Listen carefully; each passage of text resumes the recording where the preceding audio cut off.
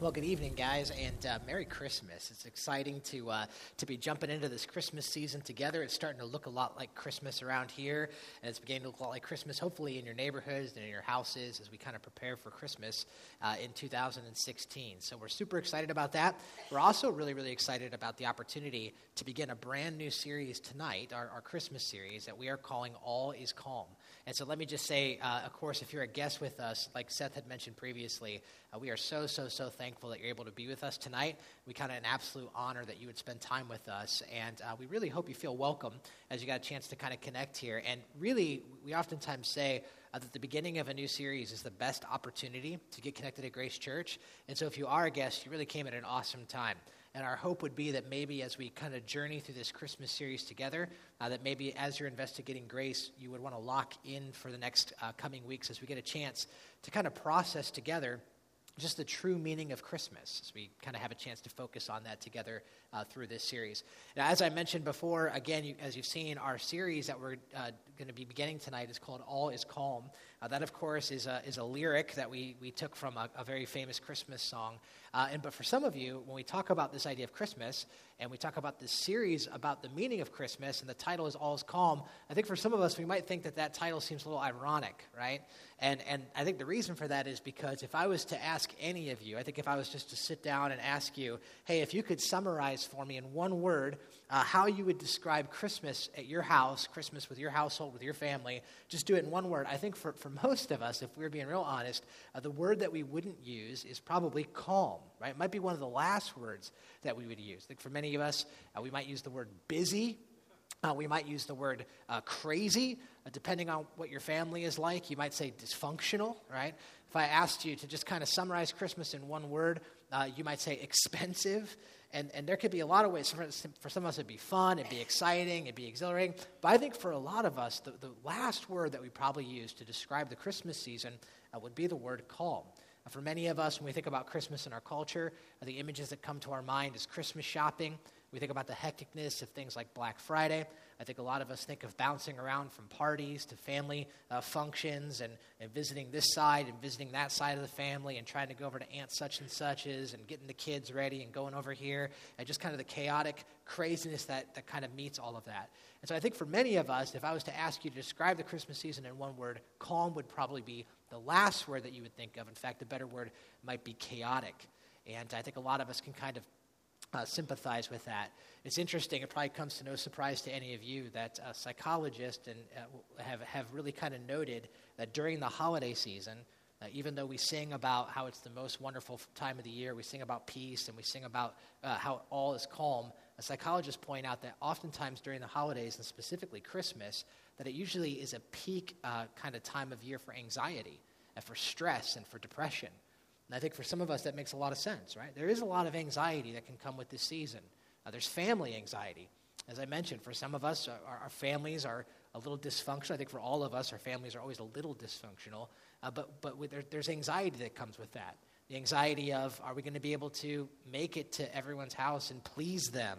Are we going to offend somebody this year? The anxiety of, is everyone going to get along this year? Is Uncle Eddie going to show up in his RV again and park it in the drive? Oh, that was a movie. Never mind. Like, is that going to, is everything going to be okay? There's family dysfunction. There could be family anxiety. For some of us, maybe there's family members that we haven't talked to in years. When the holidays come around, it kind of resurfaces some of that tension again.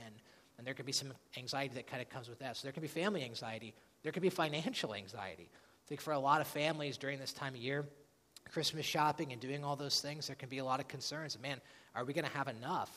Are we going to have what we need to make ends meet? And, we forgot to shop for this person, and we forgot about that person. And, the cousins, are we supposed to shop for the cousins? Are you supposed to? I don't even know. And there could just be a lot of anxiety financially as it relates to this season.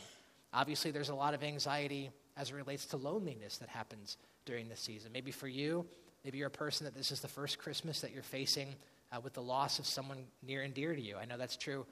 In my family, just these past couple of weeks, I lost my grandmother. And so now we're facing, man, what's Christmas going to be like without grandma?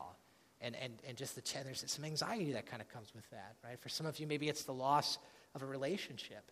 Maybe a recent divorce that you're going through, or maybe a separation of some type, or a breakup, or whatever it might be. For some of us, Christmas can be one of those seasons where it's a reminder of what we once had, but what we since lost. And so because of that and a myriad of other reasons that we could go on and on, sometimes this season is one that can be met with a lot of anxiety. It can be met with a lot of tension. And so here we are, we're less than a month away from Christmas, right?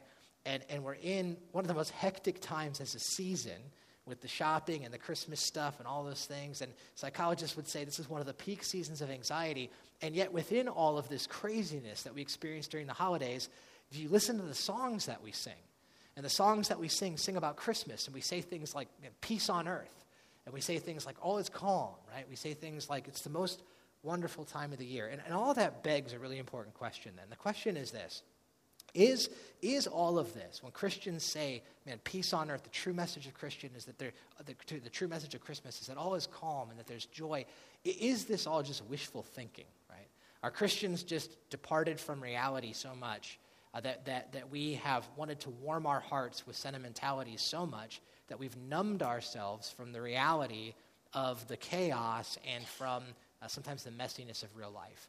Or is it possible that Christmas, that the real meaning of Christmas actually offers us hope, that there is a peace and there is a calm that we can experience because of Christmas, even in the midst of the chaos? And that's what we want to kind of investigate in this series. We want to talk about how the real meaning of Christmas, how the true message of Christmas can bring peace to us, how it can bring real calm even in the midst of the most chaotic circumstances that we might face during this time of year. So we'll kind of investigate together.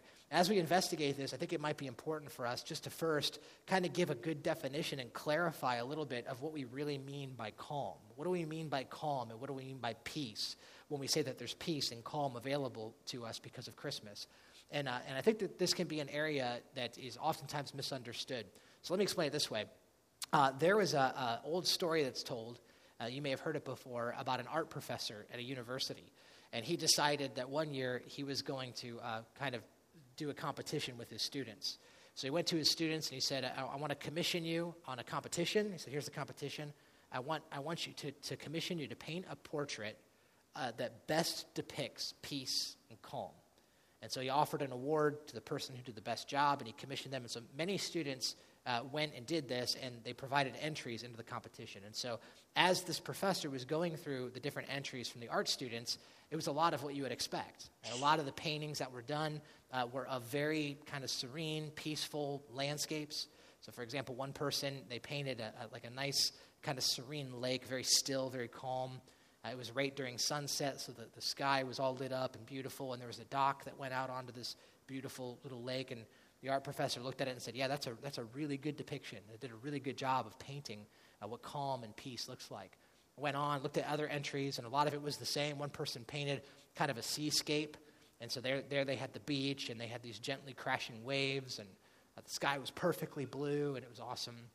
And the art professor looked at that and said, yeah, this is also a really wonderful depiction of what calm and peace looks like. He kept kind of going through, and he saw that one person kind of painted a sleeping baby, and they did a really good job of capturing a kind of that calm that I think all of us maybe have experienced when if you have children, of watching your child sleep, and he kind of captured that in the painting. And so a lot of this kind of was the case as he was going through the different entries. And then as he was going through these different paintings, he came across one that looked like it didn't belong. And there was this one painting that just was, absolutely just didn't fit. Chaotic. It was a painting of just this raging storm. And so there darkened clouds and torrential downpour, and there was lightning all over the place.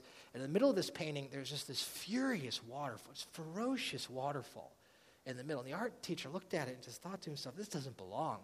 Until he noticed that right next to the waterfall, that there was put inside of that a little cleft in the rock. And in the cleft in the rock, there was perched a little bird. And this little bird was just singing like it didn't have a care in the world in the midst of this chaotic landscape. And the art professor knew in that moment when he saw that picture that student captured something about the true essence of peace and calm that the other paintings didn't. Now, the reason I tell you that is because I believe what that story captures is actually what the Bible teaches about peace and calm. And I put it this way in my notes. If you're taking notes, you can jot this down. I wrote this down, that true calm does not come from outward conditions, but it actually stems from an inward confidence. You see, this is what the Bible is going to teach us about real peace and about real calm. That true peace and true calm does not come from a set of outward circumstances, not biblically speaking.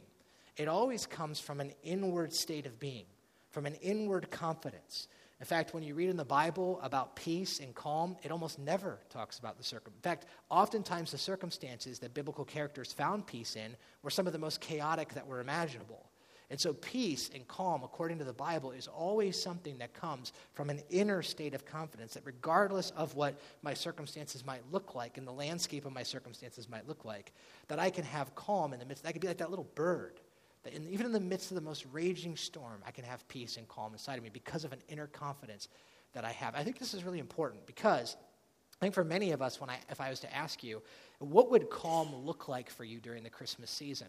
I think we would probably depict that with an outward circumstance, with a situation. And so we'd say, oh yeah, man, that calm for me would look like a family that functions the right way, you know?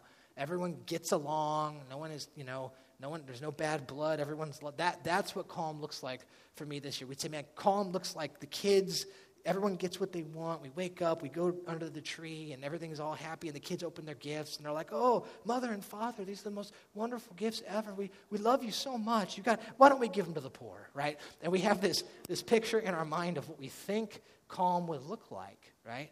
And there's these circumstances. For some of us, we think that calm for us might look like financial security. For some of us, we think that calm might look like a clean bill of health. If these circumstances happened, then I would have peace and then I would have calm. But the Bible says it's actually very different than that. That true peace and true calmness actually stems from an inward confidence, something that comes from the inside. So the question then is this: how does Christmas provide an inward confidence for us? How does the true message and the true meaning of Christmas bring us calmness and peace? A confidence that can bring calmness and peace even in the midst of the most chaotic, dysfunctional, and crazy circumstances. Here's why I think this is so important, and here's why I think that this whole series is so significant. Because I'm convinced that if the understanding and internalizing the true message and the true meaning of Christmas, that if we do that it has the power to bring us an inner confidence that can bring us calm and peace, even in the midst of the most chaotic circumstances. That if we can truly internalize the real meaning and the real message of Christmas, that it has the power to bring us calm, regardless of what your family dynamics might be, regardless of what your relational status might be, regardless of what your financial situation and what your occupational situation might look like right now, that regardless of those circumstances, that there is real peace and there is real calm that is available to you. And it's found in the true meaning of Christmas. Now, what am I talking about? Okay, well, let me show you. Okay, so if you got your Bibles, why don't you grab them with me real quick. And together, we're going to start by looking at Matthew chapter 1. And so get your Bibles if you have them, and go ahead and flip with me to Matthew chapter 1. All right, and of course, if you didn't bring a Bible with you here tonight, that's not a problem. There should be some Bibles in the chairs for you there, and you're going to find Matthew chapter 1 on page 675 in those black Bibles, okay? So Matthew is the first book in the New Testament. Some of you might know that the Bible is actually split into two parts. There's the Old Testament, and then there's the New Testament. The New Testament's really about Jesus. Matthew is the first book of the New Testament. And in Matthew chapter 1, we're going to see the Christmas story according to Matthew. So we're going to look today at the beginning of the Christmas story. All right, so go ahead and flip there if you will, and you can check that out. Also, let me just say as you're flipping there that if you do not have a Bible, like if you don't have one, we really want you to have a Bible. And so you can take one of ours, make that a gift from us to you. Merry Christmas. You can have one of our Bibles. If you don't like these black Bibles and you want a nicer one, you can go check the Lost and Found. Take one of those if you want it. That's fine by me. I'm kind of joking and I'm kind of not, so you can do that. All right, so Matthew chapter 1 is what we're going to look at. So hopefully you're there. Okay, so here's what I'm going to do. I'm going to read verses 1 to 17. That's the chunk of scripture we're going to look at today. Then we'll circle back around and we'll make some observations, all right? Okay, so here we go. This is the genealogy of Jesus, the Messiah, the son of David and the son of Abraham. Abraham was the father of Isaac, and Isaac was the father of Jacob. Jacob was the father of Judah and his brothers. Judah the father of Perez and Zerah, whose mother was Tamar. Perez was the son of Hezron. Hezron was the father of Ram. Ram the father of Abinadab. Abinadab the father of Nahshon. Nahshon the father of Salmon. Salmon the father of Boaz, whose mother was Rahab. Boaz the father of Obed, whose mother was Ruth. Obed the father of Jesse, and Jesse the father of King David. David was the father of Solomon, whose mother had been Uriah's wife. Solomon the father of Rehoboam, Rehoboam the father of Abijah, Abijah the father of Asa, Asa the father of Jehoshaphat, Jehoshaphat the father of Jehoram, Jehoram the father of Uzziah, Uzziah the father of Jotham, Jotham the father of Ahaz, Ahaz the father of Hezekiah, Hezekiah the father of Manasseh, Manasseh the father of Amon, Amon the father of Josiah, and Josiah the father of Jeconiah and his brothers at the same time of the exile to Babylon.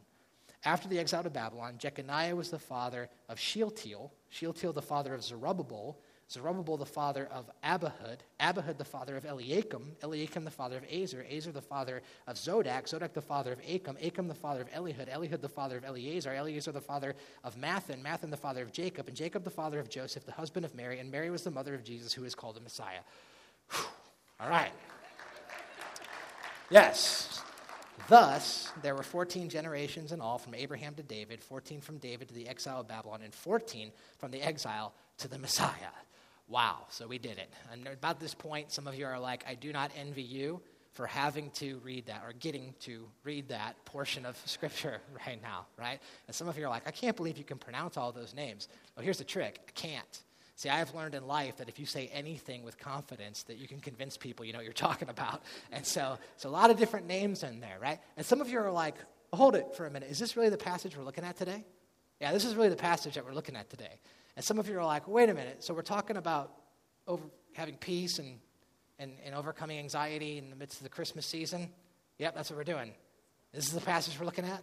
Yep, this is the passage. You're like, this makes no sense to me at all. And I understand that because I know that at first glance, a passage like this, a genealogy, doesn't tend to be the first thing that we think about when we think about peace and comfort, right? Like I don't think I've met one person who said to me, whenever I feel anxious in life, whenever I feel like I'm going through turbulent times, I just open my Bible and I flip to Matthew 1 in the genealogy, and I just read it. It just gives peace to my soul.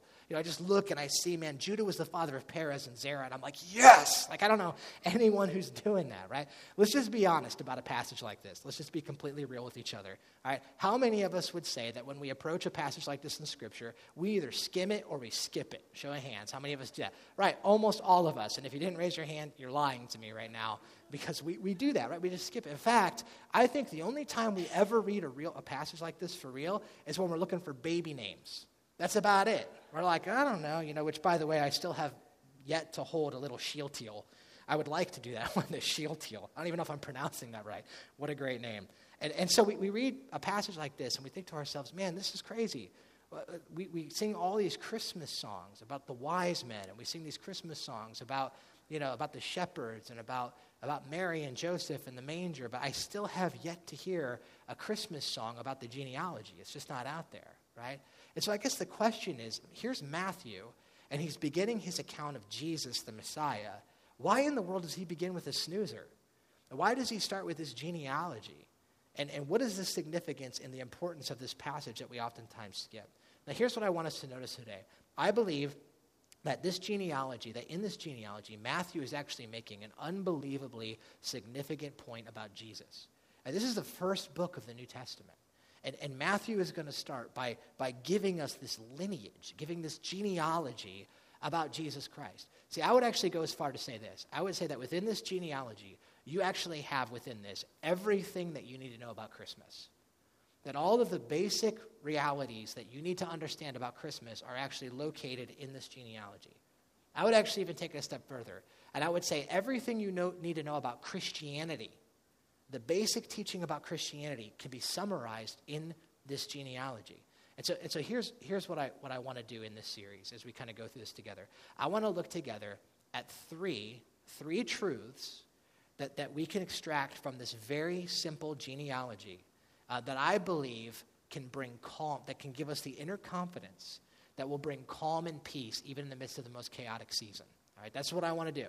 That regardless of what you're facing in your life right now, whatever crazy circumstances, whatever chaotic scenarios, I want to show you three truths that are located in this genealogy that I believe can bring you calm and I believe can bring you peace in an amazing and unprecedented way. And so my hope is, as we go through this series, that this is what I want to do, is each week I want to look at a different truth. So this week we're going to look at one, and then the next couple of weeks we're going to look at the other two. We're going to look at three total. And then I'm really excited on Christmas Eve. That'll be our fourth week together. On Christmas Eve, I'm really excited because on that day what we're going to do is we're actually going to try our very best to in a clear and creative way, present the real meaning of Christmas. And so I would just really encourage you that if you have friends or coworkers or neighbors or whatever, it might be family members who are not connected to a church at all, we would love for you to invite them. I think we actually have some cards out in the cafe. You can take those and invite them out to Christmas Eve, because like I said, we're going to do the very best to our ability to try to present the true meaning of Christmas in the clearest and most creative way that we know how. And so we're really excited about that and would want to invite you out to be part of that. But this week, like I said, we're going to look at the first of the three truths that we're going to look at over the course of the next couple of weeks. And here it is. I'll give it to you right off the top, and then we'll spend the rest of our time unpacking it and breaking it down. Okay, so here it is. If you're taking notes, you can jot this down.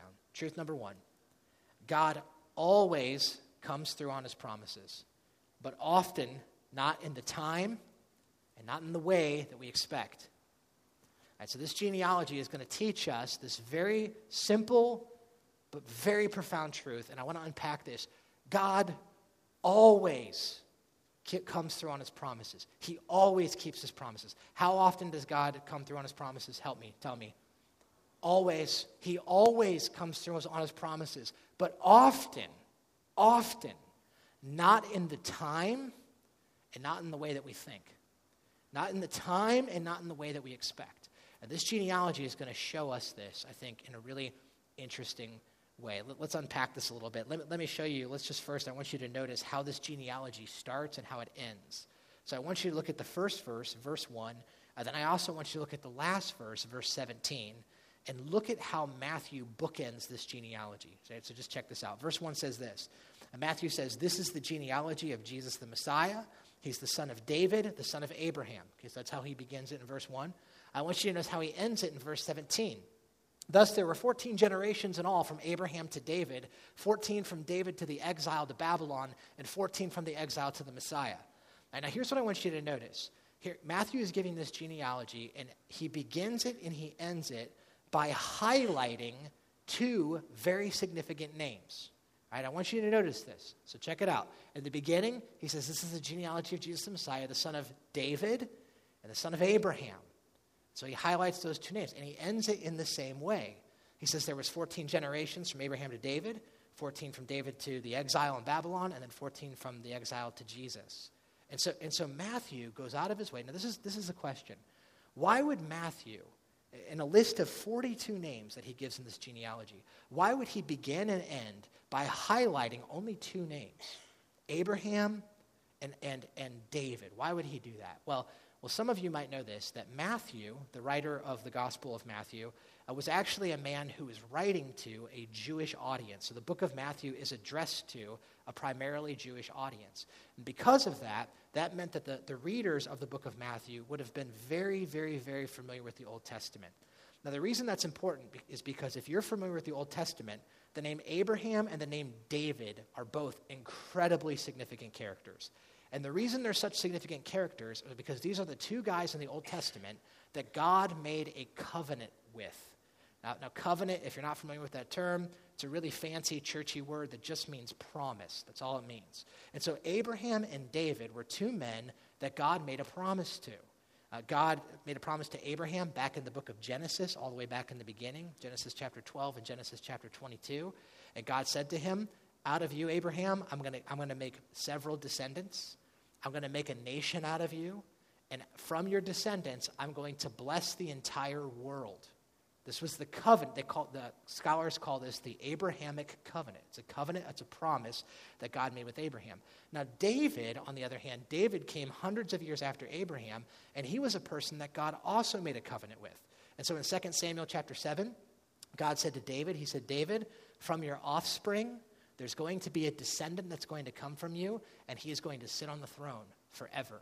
I'm going to establish his kingdom, and his kingdom is going to be an eternal kingdom, and he will reign forever." That was a promise that God made to King David in 2 Samuel chapter 7.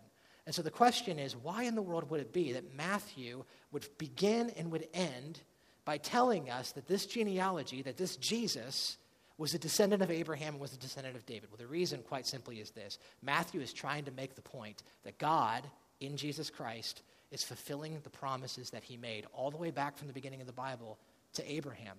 In fact, do you guys know that the names that are mentioned here, these 42 names that are listed in this simple genealogy, cover the entire Old Testament? And Matthew is trying to make a point, and the point he's making is this: God delivers on what he promised. That Jesus is the promised Messiah, the one who would come that would sit on the throne of David, the one that would come that God would bless the whole world through as Abraham's descendant. He is the fulfillment of God's promises. Now that's basic. That's basic. But now I want you to notice the second part of this statement, of this truth. So the first part of the statement, again, let's review it. God always comes through on his promises. Okay, so Matthew's making that point. But here's the second part, and I think this is the part that's really important for us to get a hold of today, is that God oftentimes does this, oftentimes does not do this in the time or the way that we expect. Right? God will always come through on his promises. He will always follow through. He will always fulfill his promises. But seldom will he ever do that on our timeline or in the way that we would expect. And my guess is if you're a follower of Jesus in this room tonight, and I know not everyone in this room is a follower of Jesus, but my guess is you've probably found this to be true if you are a follower of Christ. That, yeah, man, God is faithful to deliver on his promises. God is so faithful to do that. But, man, he hardly ever, in fact, I might even venture to say he never works on the timetable that I expect him to work in. He never works in the ways that I anticipate that he is going to work in. He is always faithful to fulfill his promises, but hardly ever does that happen in the time and the way that I would expect. In fact, I might even take this statement a step further, and I might actually say this, that oftentimes when God delivers on his promises, he does it in unprecedented and oftentimes unpredictable, seemingly improbable, sometimes seemingly impossible ways. That's the way that God oftentimes does things. Let me show you something real quick I thought was so fascinating about this genealogy, all right? And you're going to have to track with me here a little bit. It's going to take a little bit of mental work. So I need you to put on your thinking cap for a second to kind of track with me on this. But I want you to notice something I thought was so fascinating when I was studying this passage. If you glance down with me real quick, down at verse 11 and 12, I want you to notice one name that is listed here that I think is there's so much behind it. And so check this out. It says, Josiah was the father of, here's a name I want you to look at, Jeconiah, a guy named Jeconiah. It says, and his brothers at the time of the exile of Babylon. After the exile of Babylon, Jeconiah was the father of Shealtiel. Shealtiel was the father of Zerubbabel. Okay, so Jeconiah, that name is really important. And let me kind of explain why. I'll actually try to explain this. I'll try to visualize it for you because I think that can be a little bit more helpful, all right? So in Matthew, you have Matthew's genealogy here, okay? Now here's how Matthew explains the genealogy of Jesus. He starts with Abraham. He says, so God makes a promise to Abraham. The promise that he made to Abraham was that Abraham, from you, there's going to be descendants, there's going to be a nation, and I'm going to bless the whole world through your descendants. That's what's going to happen. And so Abraham has several descendants, and one of the descendants, the Bible tells us, is King David. So David comes next. God comes to David. God makes a covenant. He makes a promise to David. He says, David, from you, an offspring is going to come, and he's going to sit on the throne. There's going to be a Messiah, and he's going to establish a kingdom that's going to endure forever. David, that's going to come from you. And so David's like, that's great. And so then David has several descendants, right? And the Bible says that David, that one of his sons, David had several sons, some of you might know, was a guy named Solomon. Now Solomon, now again, David had many sons. Solomon was the only guy, his only son, who was the successor of him on the throne. He was the only one who was the king after David. And so Solomon both had the blood right to be king, because God said, from you there's going to be a descendant from your offspring that's going to sit on the throne. But he also had the legal right. And here's what I mean. Not all of David's sons became king. Only Solomon had the legal right to the throne. He was the only one who had the legal right. Now watch this. Now the Bible says that Solomon had several descendants, and then one of those descendants was this dude Jeconiah. All right. Now here's why that's significant. In Jeremiah chapter 22, Jeconiah was king, and the Bible says that because of the wickedness of Jeconiah and because of the wickedness of Israel, that God called a curse on Jeconiah. And here's the curse. I'll read it to you. This is in Jeremiah 22.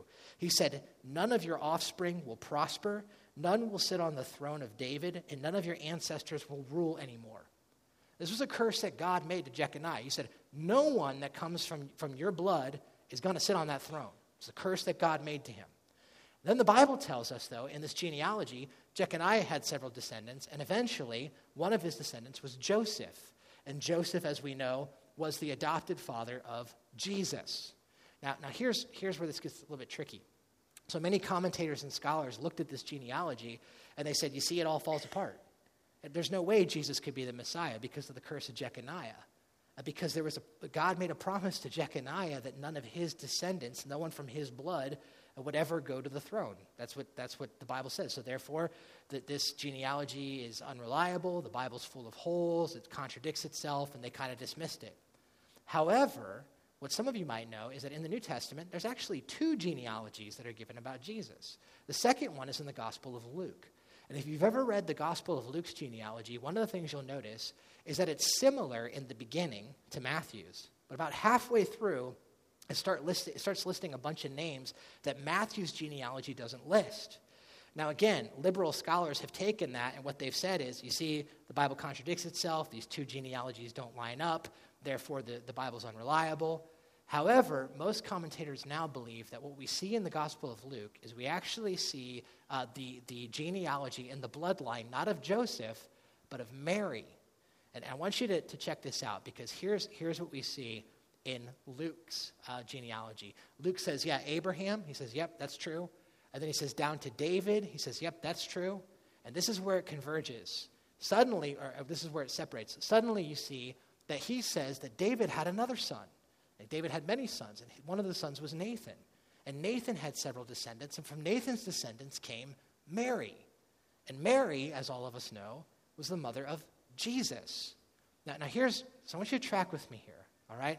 What this means is that God said, I'm gonna put a king on the throne that's gonna come from your blood. He has to have the legal right, he has to have the blood right to the throne. The legal right went through Solomon, but the blood right stopped with Jeconiah.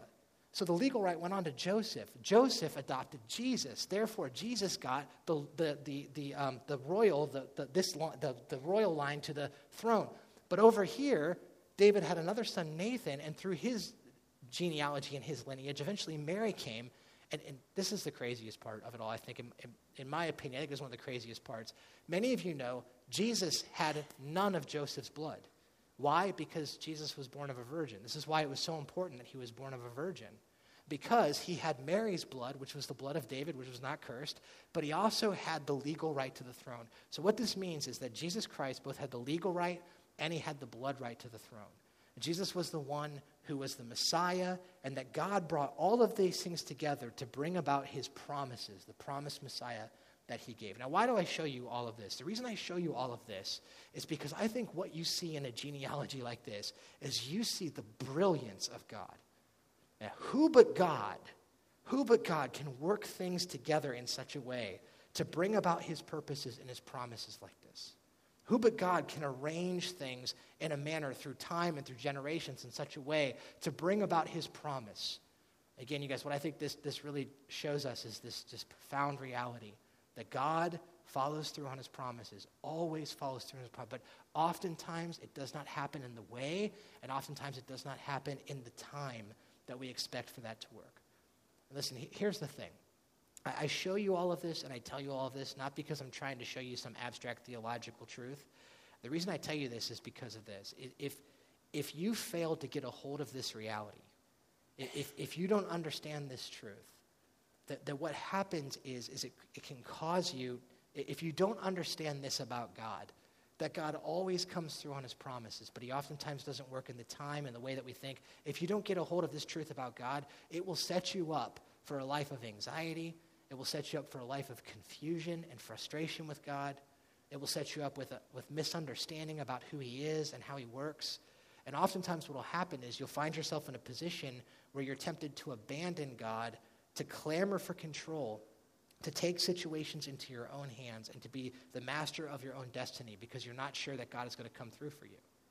But if you can get a hold of this simple truth and you can stamp this into your heart, it actually has the ability to bring you incredible confidence even in the midst of the craziest chaos that you've seen in your life. It has the ability to anchor you to calmness and to peace if you can understand this truth, this one simple truth, that God always comes through on his promises, always. He might not do it in the way that you think, and he might not do it in the time that you think. And if you can get that in your heart, It can bring you peace. It can bring you calm, even in the most chaotic circumstances that you might be facing in your life. And for those of us who follow Christ, like I said, I know not everyone does, God has promised certain things to you and I. And God has promised to us provision. God says to us, Jesus says to us in the book of Matthew, he says, don't worry about what you're going to eat. Don't worry about tomorrow. Don't worry about provision. I'm going to take care of all of that. And so you can seek first the kingdom and my righteousness, and I'll provide for you, right? That's a promise that God has made to those of us who follow him. It's a promise he made. He will certainly fulfill that. But listen, sometimes he will not do that in the way you think. Oftentimes he will not do that in the timeline that you think. God oftentimes does not work in the way that we expect. In fact, this is so common, I think you can almost expect it to be the case. This truth that we're looking at right now is not just true in this genealogy, it is true all throughout the Bible. In fact, I might even say this, that it's almost God's MO. This is almost God's mode of operation. That God will fulfill his promises in unexpected ways is almost something that you can expect. Let me just give you a couple examples of that. We talked about Abraham a moment ago. If you don't know Abraham's story, here's Abraham's story in a nutshell. Abraham, the Bible says, God came to him when he was about 75 years old, made a promise to him. He said, Abraham, out of you, you're going to have I'm going to give you more descendants than there are stars in the sky. It's a promise that God made to Abraham. And Abraham said, that's awesome. That's wonderful, God, but there's a problem. My wife and I can't have children. See, he and his wife, they struggled with infertility. I almost said infidelity. That's not what they struggled with. Actually, later on, they did struggle with infidelity. But infertility, they struggled with infertility. And so Abraham said, God, you promised me all these children, but we struggle with infertility. And God said, not a problem. I'll take care of that. I promise you that you're going to have more descendants than you can count. Abraham said, awesome. And he expected that 9 months later that he and his wife would start having babies. But is that how things panned out? No. God did not work in the time and the way that Abraham and Sarah expected. 25 years later, Abraham's almost 100 years old. And Sarah's in her 90s, and they give birth to their son, Isaac, right? Talk about not working in the ways or in the timeline that you would imagine, right? There's a miracle. And this, of course, all before Viagra was even on the market. I mean, talk about a miracle. God performed this thing. God made a promise to them, and he delivered on the promise to them, but he didn't do it in the way, and he didn't do it in the time that they expected. This was true with Abraham. This is true with Israel. Some of you might know God made a promise to Israel. He said, listen, I'll deliver you out of Egyptian captivity in the book of Exodus. I will deliver you into the promised land. And they thought to themselves, awesome, that means we'll be in the promised land tomorrow. Is that how it worked? No. 40 years later, God took them through a season of testing and building their faith, and eventually delivered that he fulfilled his promise, but not in the time and not in the way that he thought. He did this with Abraham. He did this with the Israelites. He's done this all throughout the Bible. He's done it with Jesus. He's done it with the resurrection. God is faithful to keep his promises, just not in the time and not in the way that we oftentimes expect. And this is true, by the way, for you and I too. In our lives as well. God seldom, if ever, works in the time and the ways that we expect. And if you can internalize this, like I said, it has the ability to bring you peace, to bring you calm, even in the midst of chaos. I was thinking about this past week, and this might sound kind of silly to you, but the best illustration that came to my mind was the show 24. You guys remember 24? That show was out with Jack Bauer. And my wife and I, for whatever reason, whenever it comes to pop culture stuff, we've always been a little bit behind the ball on those things, and so we're a little bit late to the game. And so 24, I remember when it came out, it was a big hit. People were raving about it. It got awesome reviews. And I remember all that, but I didn't watch it. And then I remember one day, my wife and I were like, we should watch 24. Everyone says it's so awesome, we should watch it. And so went to the library, and we rented every season of 24. And we're like, we're going to go home, and we're going to, over time, watch these. And I remember we sat down, and we watched season 1. And I think we binge-watched that sucker. I think we watched the first season of 24 in a 24-hour period of time, right? We just watched the whole thing. And I remember I was hooked. It's like, this show is awesome. Kiefer Sutherland is awesome. Jack Bauer is amazing, right? This show is incredible. So we were totally hooked. And I think, and you have to correct me if I'm wrong on this, but if I remember right, I think it was somewhere in season 3. Maybe it was season 2 or season 3. Towards the end of the season, Jack Bauer actually, dies. Now, again, I'm not sure if that was what really happened, or if it might have been that he got radiation poisoning, and it was like certain death for Jack Bauer. And I remember watching this, and I was like, oh my gosh, Jack Bauer is going to die. This is crazy. It's season 3, and Jack Bauer is going to die. But I remember thinking to myself, I was like, well, wait a minute, though. And I looked over, and right next to me here I have season 4. And guess whose picture is on the front of the box? It's Kiefer Sutherland, right? I'm like, that's Jack Bauer. I'm like, well, this doesn't make any sense. He's going to die, but he's in season 4. And I was like, and I just remember in that moment, I was like, well, it's going to be fine. I know everything's going to be fine because I got a promise over here. I have a promise sitting right here in season 4, and it's got Kiefer Sutherland's face on it. There's death cannot stop Jack Bauer, right? You're not going to stop the guy. And I just tell you that I remember thinking to myself that because I had this promise, because I knew that this was the reality, I was able to watch that show with, I guarantee, more calm and more peace than a person who probably originally watched that show when it first aired. Because the people who originally watched that show when it first aired, they had no idea there was a season 4. So they're probably like, oh man, this is crazy. Jack is going to die, edge of their seat. But you see me, I was like, nah, Jack's going to be fine. And so I was able to sit back with a tall drink in my hand, a nice snack, right? I was able to watch this, and I was like, oh, I don't know how he's going to get out of this one. I don't know how. I don't know why. I don't know when. I guess I kind of know when. It's going to be within the next 24 hours, right? I don't know when, but I do know this much. I know there's a season 4, and I know it's got Jack's face all over it, so this is going to be great. Can't wait to see how he gets out of this one, right? And listen, if you can get a hold of that, just that's kind of a silly illustration, but if you can get a hold of that, I think you can start to understand the power of a promise. That when you can understand, man, that God keeps his promises. Now, is it going to happen in the way that you think? Yeah, probably not. In fact, I would almost say bank on it not happening the way you think. Is it going to happen in the time that you think? Yeah, probably not. It's probably not the case. But you can bank on this, that God always, always keeps his promises. The message of Christmas tells us that. The true message of Christmas teaches us that God is with us, that God will move heaven and earth to accomplish his purposes in our lives, to accomplish the promises that he has set forth. And for those of us who follow Jesus, we can bank on that confidence. We can have it. And what that does is it brings us calm and it brings us peace, even in the midst of the most chaotic circumstances. For some of you right now, the circumstances of your life might make no sense to you. And you're looking at your circumstance and you're thinking to yourself, man, I don't know why this is happening to me. The timing is all wrong. The situation it's not working in the way that I thought it was. Some of you, you're looking at your family right now. You're like, why was I born into this family? This is crazy. What is wrong with my stepmom, right? Christmas is going to be ruined. For some of you, you're like, this isn't happening the way I thought.